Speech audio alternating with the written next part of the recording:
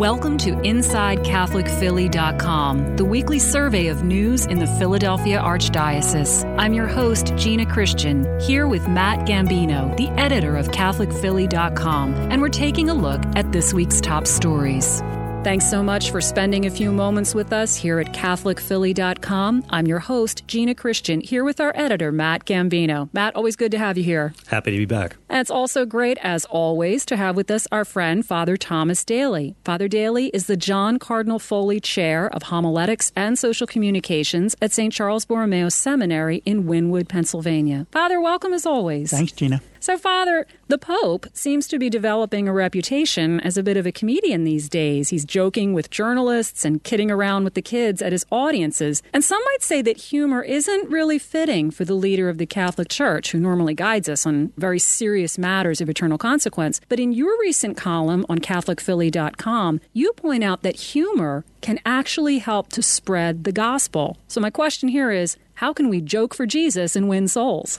That's a great question. I think in the Pope's case, you see what many people refer to as his normalcy. And his interactions with people are obviously serious in the sense that he's the Pope interacting with people, but he's also interacting with people. And so I think his use of humor, whether it's with kids that he's playing around with or even joking with the press during his in-flight press conferences, it reveals a level of personal interaction that is necessary as the basis for humor, but that also allows him to be with people and not above them or beyond them or out of touch with them. I think that's the real key to his humor. Pope John Paul II was known for some of his lighter moments, and not just in public, too. He could goof around with kids and photographers, but he had a real talent, from what I've read, to diffuse tense situations or just the formality of the situation. There's a story of him on a visit to Washington, I believe it was. He was at the top of a staircase, and he asked someone, "Is this the head security man?" And they said, "Yes, Your Holiness, it is the head security man." So he said, "Okay." So he got on the top banister and slid all the way down the stairs and gave almost a heart attack to the top security man. I wish I'd been there. But it totally lightened up the mood. Sure. And he had a way of disarming people and making them feel more relaxed and more receptive, maybe, to his message. Absolutely. And that's a skill. We know from psychological studies the disarming power that humor has, or the de-stressing power that humor has. And the psychologists and physicians will tell us it's good for your heart, it's good for your nerves. But there are folks like Pope John Paul II or Pope Francis who have almost an innate ability to poke fun, to joke, and to, in that sense, lessen, if you will, the seriousness or the formality, which just naturally comes along with what they're doing. Do you think Jesus was funny in his earthly life? Well, it's a deep theological question. The question was, did Jesus ever laugh? And some of the deeply thinking theologians will say no. And the reason is because he always, being God, he always knew the punchline ahead of time. But of course, others will say, no, he's also fully human, and therefore he would have laughed like we all do. So it's the kind of question theologians waste their time with. You heard that here, folks.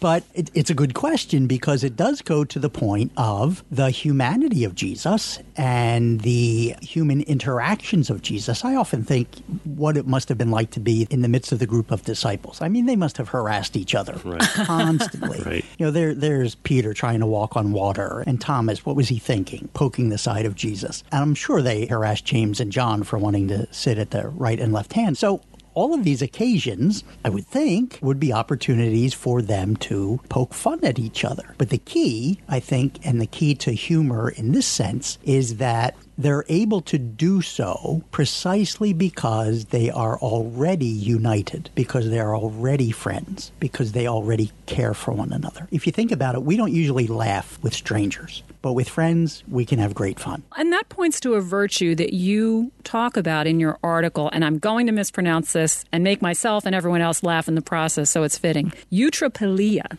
Did I get that right? Eutrapelia. Eutrapelia. Okay, eutrapelia. Don't go to YouTube for your pronunciation hints. It's all Greek to me, Gina. And it is Greek. It is Greek. So one more time, it is... Eutrapelia. Eutrapelia. What on earth is that? Well, it's the Greek term for playfulness or wittiness. St. Thomas Aquinas referred to it as a virtue, the virtue of playfulness. Francis de Sales speaks about it in his rather lengthy section on speech in the Introduction to the Devout Life. And while he's mostly talking about rash kinds of speech and slanderous kinds of speech, and of course denouncing that, he makes an exception for what he calls eutrapelia, which is the joking around, the kidding around, the poking fun at one another that friends do. It can be kind of a coarse, almost insulting way of speaking, which he is not in favor of. But we also know that, among friends, we make fun of each other. And that kind of humor, which really only works because the friendship is already there. That kind of humor strengthens a bond. That kind of humor unites friends. That kind of humor, as we see with the Pope's interactions with the press, actually facilitates their dialogue. So in that sense, it's virtuous in that it helps communication. It helps lighten the mood, yes, but more importantly, I think, it also helps to show our humility. It goes along with that virtue of recognizing that there are bigger things in life, and so we can laugh at the things that... Including my pronunciation of that word. Absolutely.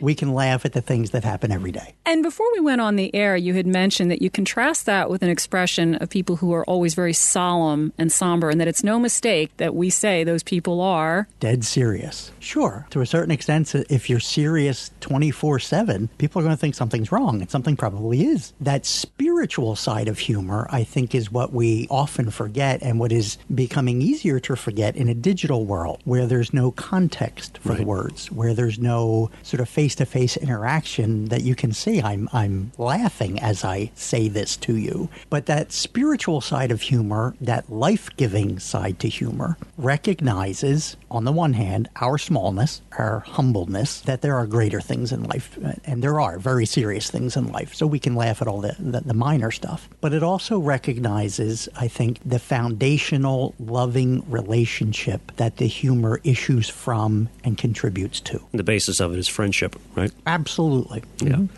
I think it's interesting. Online, social media, especially where there isn't a face, the modus operandi is snarkiness, sarcasm, and that can be lost in the context. Very much so. Now, I think sometimes it's meant to be snarky and sarcastic, and that's where I think you cross the line. When our humor is insulting of people, and this happens often when I'm trying to be funny with somebody I don't really know, then it comes across as an insult, and it's rejected. But I can say the same clever thing or witty thing in a group of friends, and they realize where it's coming from, and they laugh. You talked about being disconnected, especially out on social media, living this kind of digital ether. I often think that, there's kind of an inbuilt humor in creation. I love animals, and when I look at different videos of nature and different creatures, I have to think God's having a good laugh. On days when he's a little tired of dealing with us, maybe he's looking at some of the creatures who are roaming the African plains and having a laugh at watching giraffes get stuck in trees or something. I would suspect so. That's why we laugh at TV commercials that include the animals, or that cartoon series, The Far Side, which looked at everything from the animal's perspective. It's a brilliant series. Sure. Does God laugh in my imagination? I think absolutely. Precisely because God loves. And in loving us, can laugh at the little things that we take so seriously. And that's hard to find in a digital world, precisely because we often have to state that we are laughing, or that we're always commenting on serious matters. And it's more of a challenge nowadays. And since Jesus is true God and true man,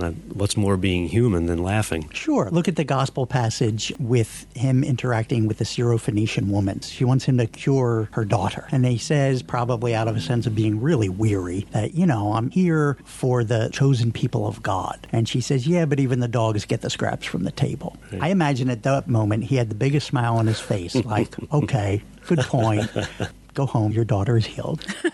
Or when he says, remove the plank in your eye. I mean, the image of how to make somebody kind of chuckle, right? Absolutely. And children do. That's the best sign. And that's where you can tell where humor really works, when kids laugh at something. Right. They get it. Well, before we let you go, Father, any good jokes? None whatsoever. Okay. No.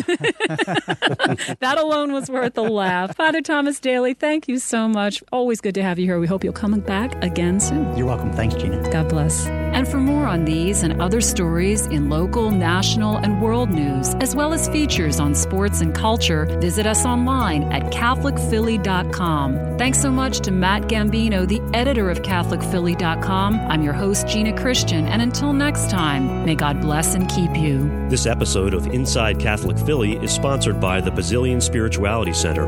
The Basilian Spirituality Center, located in Jenkintown, was founded in 2000 to bring Christ's praying, healing, and life-giving presence to all God's people. Rooted in the spirituality of St. Basil, the center is a hub for Catholic activity in the Philadelphia area. Our spring 2019 program schedule includes an open house on January 30th, a retreat for caregivers on March 23rd, and faith formation meetings on Tuesday evenings during Lent. Find us on Facebook or at stbasils.com. This podcast has been a production of CatholicPhilly.com. Music by Dustin Taylor Phillips. For more information, visit us online at CatholicPhilly.com.